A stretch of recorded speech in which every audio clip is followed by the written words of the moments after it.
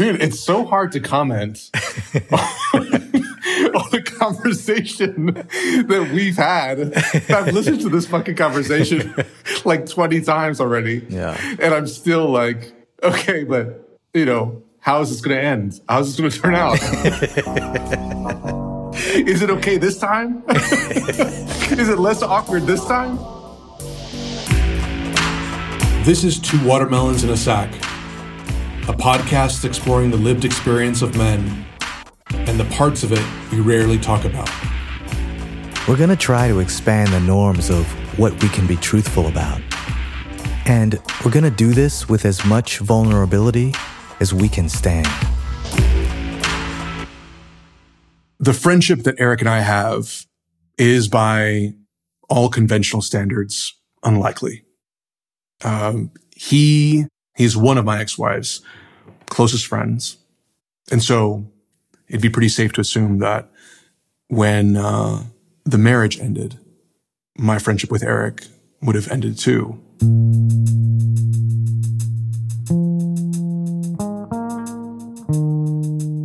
But what's also true is that if it weren't for my ex-wife, you and I probably wouldn't be friends.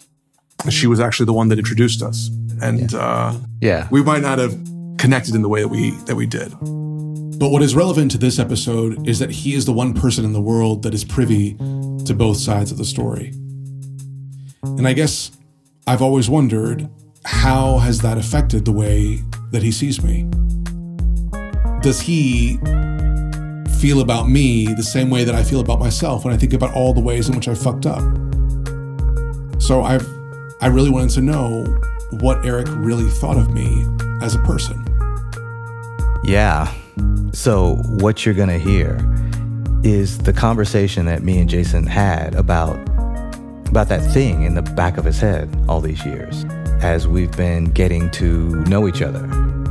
And he's thinking, this dude knows all this shit about me, and my ex-wife is his best friend, and by the normal friend code or whatever, like, we're not even supposed to be friends. What does he think about me? Like, really? And we're gonna do something else too, just to make it hard for ourselves. We're gonna do a commentary track on top of that conversation, where we look under the hood of our friendship and see what this conversation has to say about that too. It's tricky. We're not sure if it's gonna work. And if it doesn't, I'm sure y'all will let us know. But we're gonna give it a try anyway. All right, so let's go.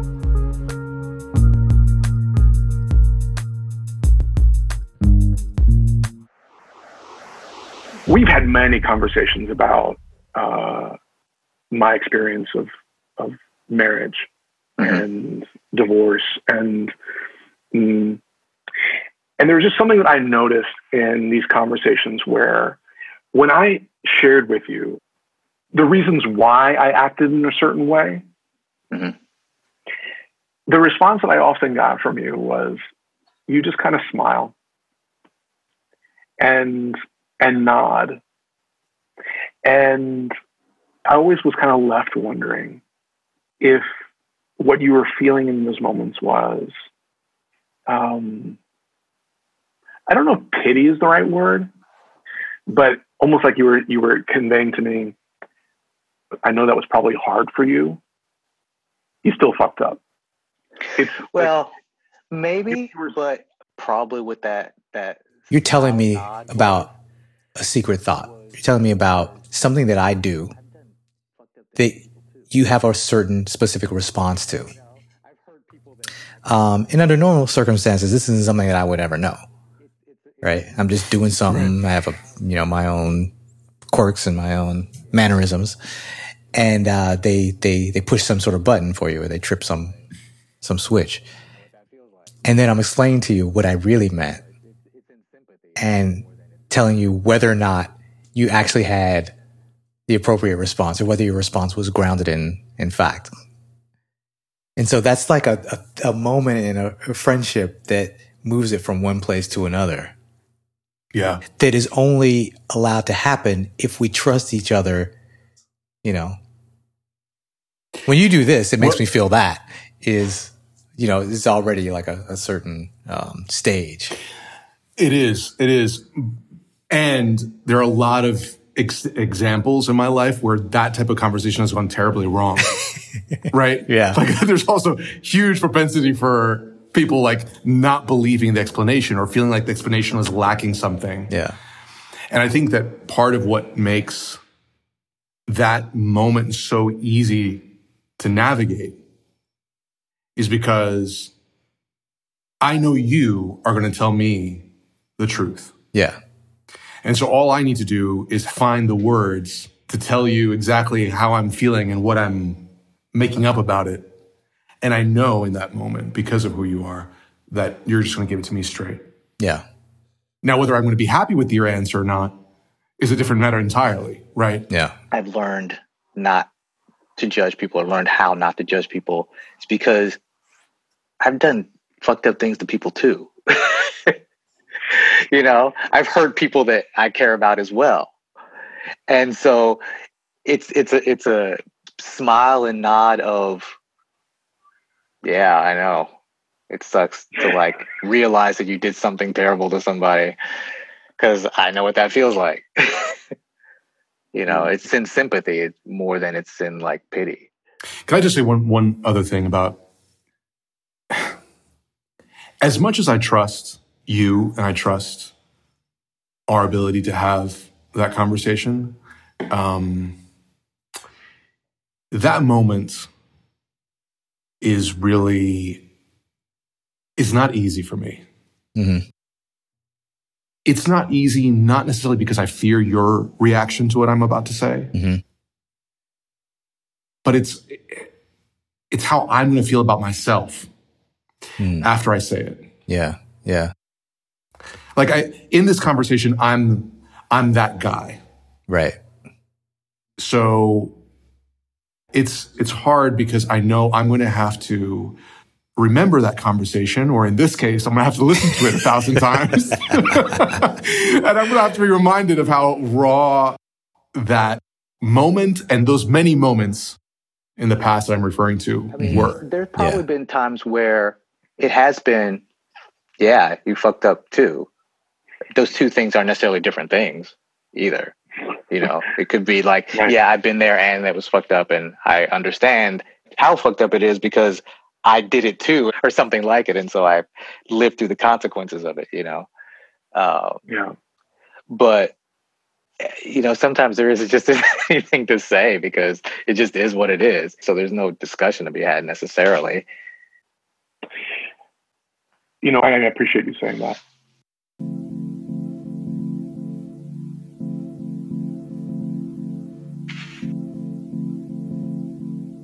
The moments where I can feel that tenderness towards her and towards us are really meaningful to me because I've experienced so much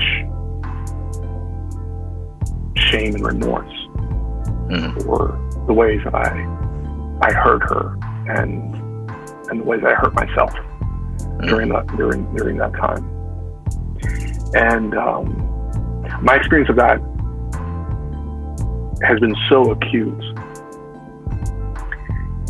that I need to remind myself in some moments that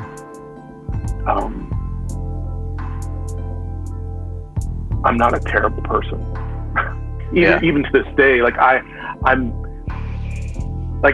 more than anything else, I do feel just like this incredible gratitude that I even have moments where I look back at my ex-wife, who I have no relationship with, and I'm like, that's a beautiful person, and I'm grateful for what we had, and I'm grateful to have the life that I have now, and feel whole even in spite of everything.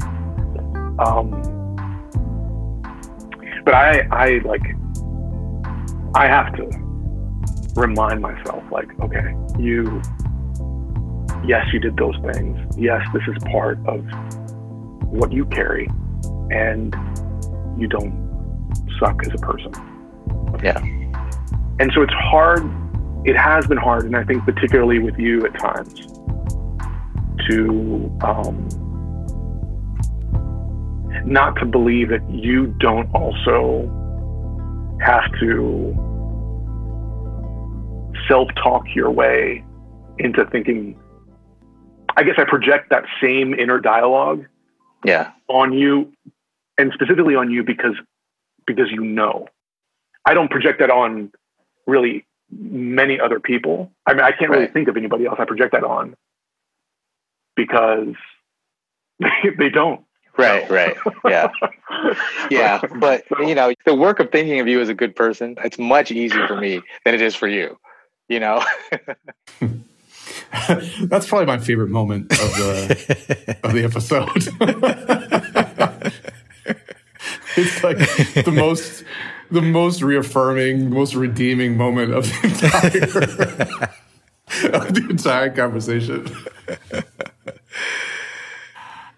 But Eric, I am curious if you feel the same sometimes. What do you mean? Like if you project your own inner dialogue with yourself on others, like then I don't know. You mean my own judgments of myself onto others? Right. Oh, exactly. yeah, for sure. I mean, I think everybody does that. I mean, that's one of the central struggles of life is to learn to differentiate between what we think of ourselves and what other people probably think of us. I guess the difference, though, is that generally speaking, people don't know us, right? Right. Like we project it, but we project it to a degree that is kind of it's unfounded. It's unrealistic. Yeah, it's unfounded. Yeah. It's kind of nebulous. Yeah, you know, I wonder if but in this case, like there's no secret. Yeah, well, information is known. But you know, as it comes up later in the conversation, all the information is never known. Yeah.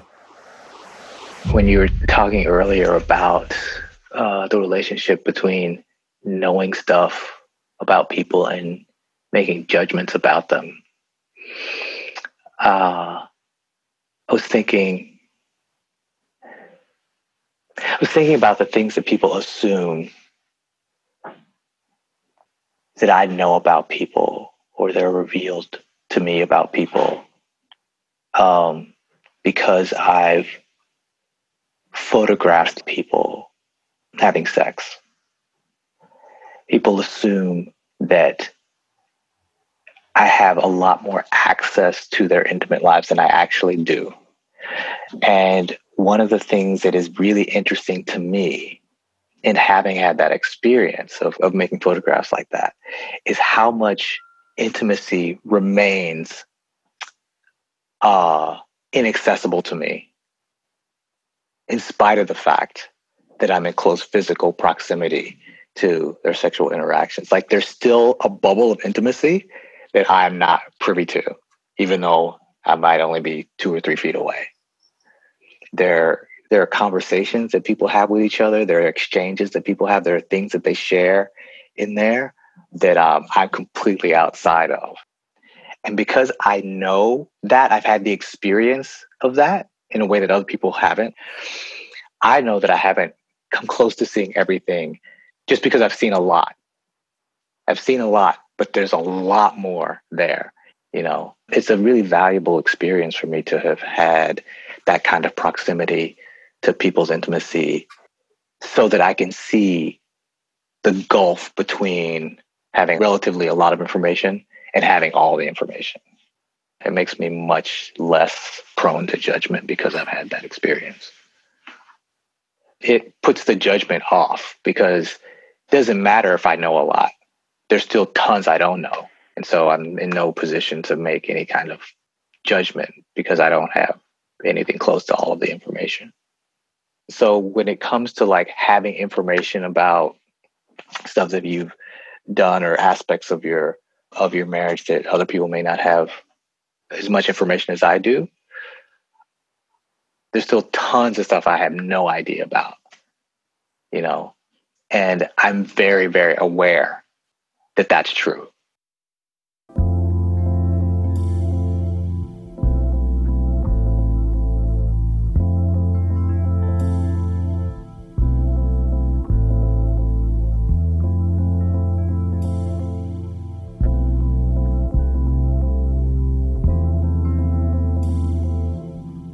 There's a part of me that feels like asking a friend, what do you really think of me?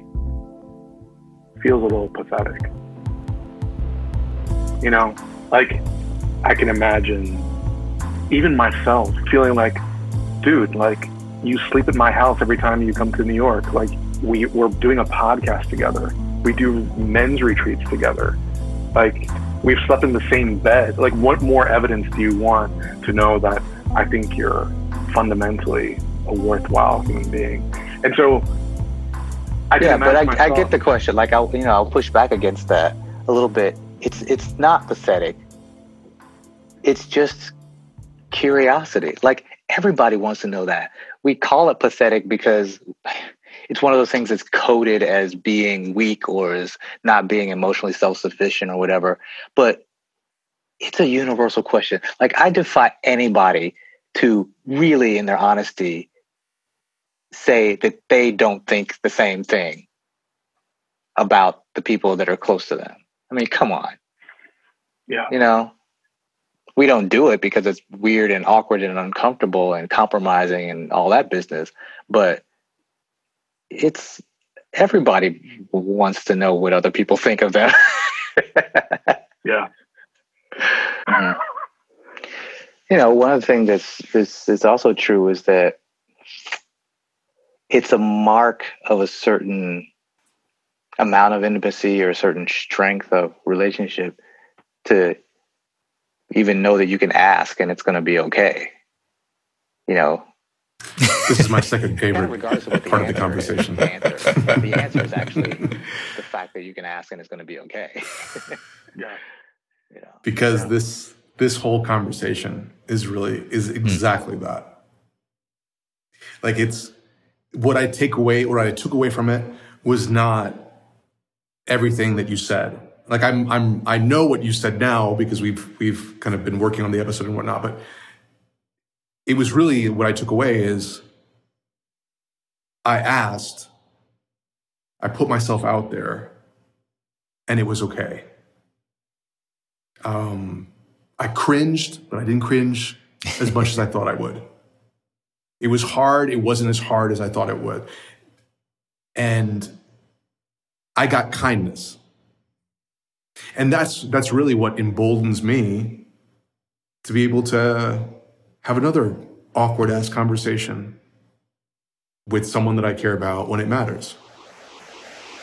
I can't recall having a conversation quite like this with another male friend. Like I've told other male friends what I see in them, what I appreciate about them. But I don't think I've ever asked them, you know, what do you think of me?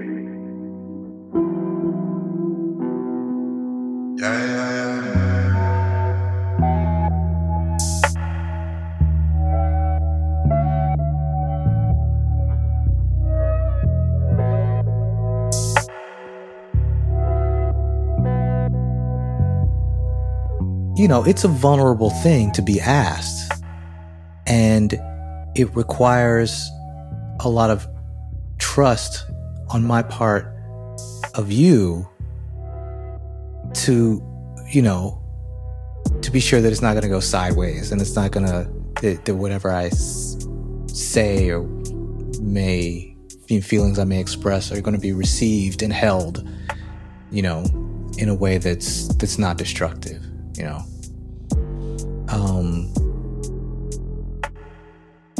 As the asker, you're the one who's putting me on the spot, you know? And so, yeah, I just say that to make it clear that it isn't just a one-way trust or a one-way exchange of comfort, you know. I kind of like that version. Like, I like that version of this. Like, I put you on the spot and you performed moderately well. Like, I was satisfied with your performance.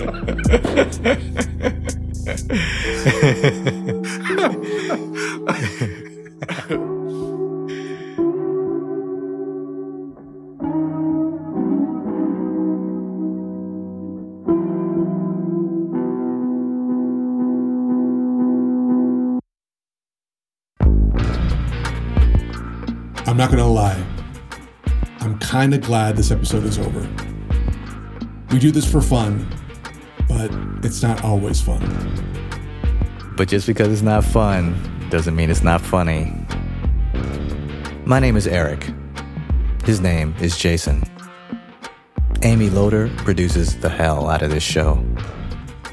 The music was created by The Essay Question, which includes Salman Abudiat and myself, with additional music by It's Just Mikey. And our beautiful logo and website were designed by Nicole Correa. We are Two Watermelons in a Sack, and we love you. Catch y'all next time.